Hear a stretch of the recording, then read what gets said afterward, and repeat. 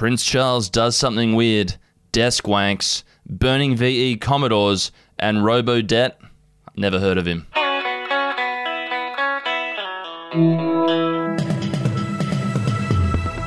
Hello and welcome to your Daily Batuta. It's a wrap-up of the month of March, quite a month it was. I'm Wendell Hussey. I've got Errol Parker back in the booth with me again. We're taking a look at some of the biggest stories that came out of the Channel Country and the nation and world at large during the month of March. It was quite a month for you, I know, Errol Parker. Yes. There was all that stuff with the with that trip away for you, up with the group you go on, but probably the less said about that, the better. Now let's start off with what was one of the biggest stories. It had a lot of appeal for Royals fans, fans of popular TV shows, and just general news fans.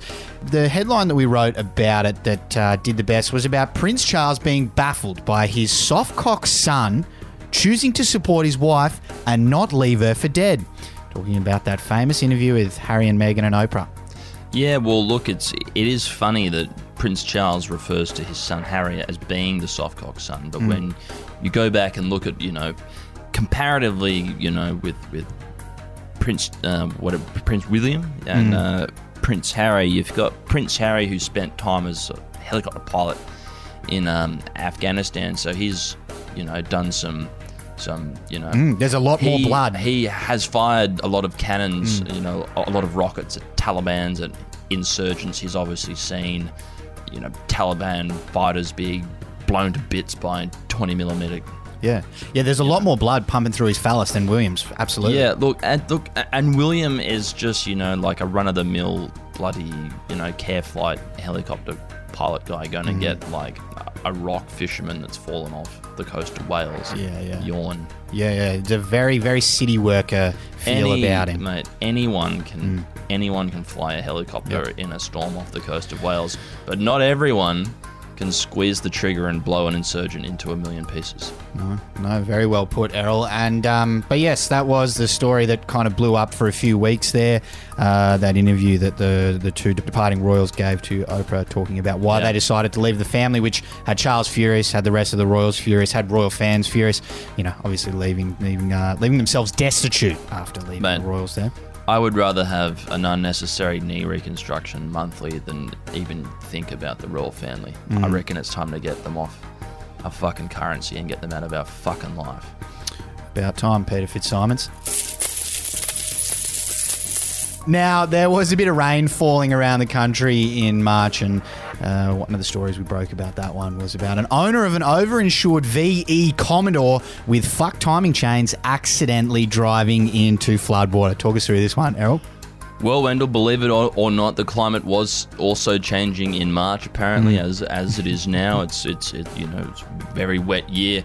But anyway, look, if anyone is familiar with the VE Commodore and the piece of shit Alloy Tech engines that they got jammed in them by their fucking corporate overlords in fucking Detroit, is that they had this fatal flaw that the timing chains in them are fucked. They fucking stretched buggery.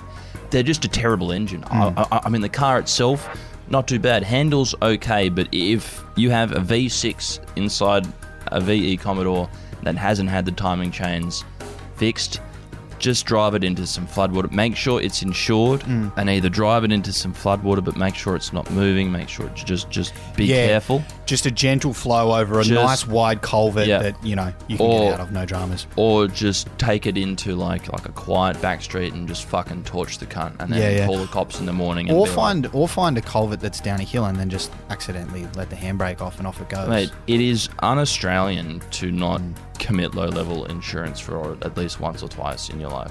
They are crooks. I mean, there's fucking insurance companies. They charge you so much and they give you fuck all back.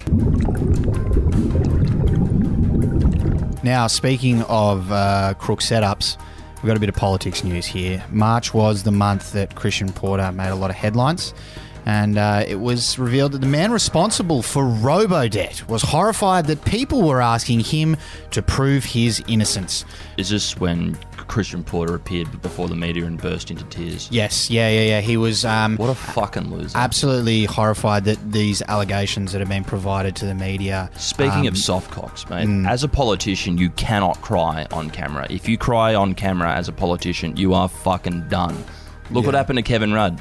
Cried when he got Bob the boot. Hawke cried about his daughter, though. Malcolm Turnbull cried about his nanny. This just, I mean, think, it's the see, situation. this is very good. See, we've got two people here. We've got Scott Morrison, who has tried to force himself to cry but can't because he's a fucking sociopath. Yeah. And you've got Albo, probably the same.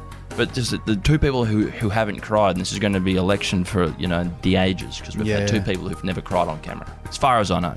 Yeah. He has tried a couple of times really, really hard, Scott Morrison. But anyway, this one was about Christian Porter, who was, he was appalled that people thought that maybe it might not be appropriate that the highest legal officer in the land stand there while being accused of some pretty horrific things that was outlined in those letters. So he refused. Yeah. He said, "No, I'm not having this investigation. You can all piss off. I'm not going in." Even though he was the man behind a scheme that essentially asked people to prove they were innocent.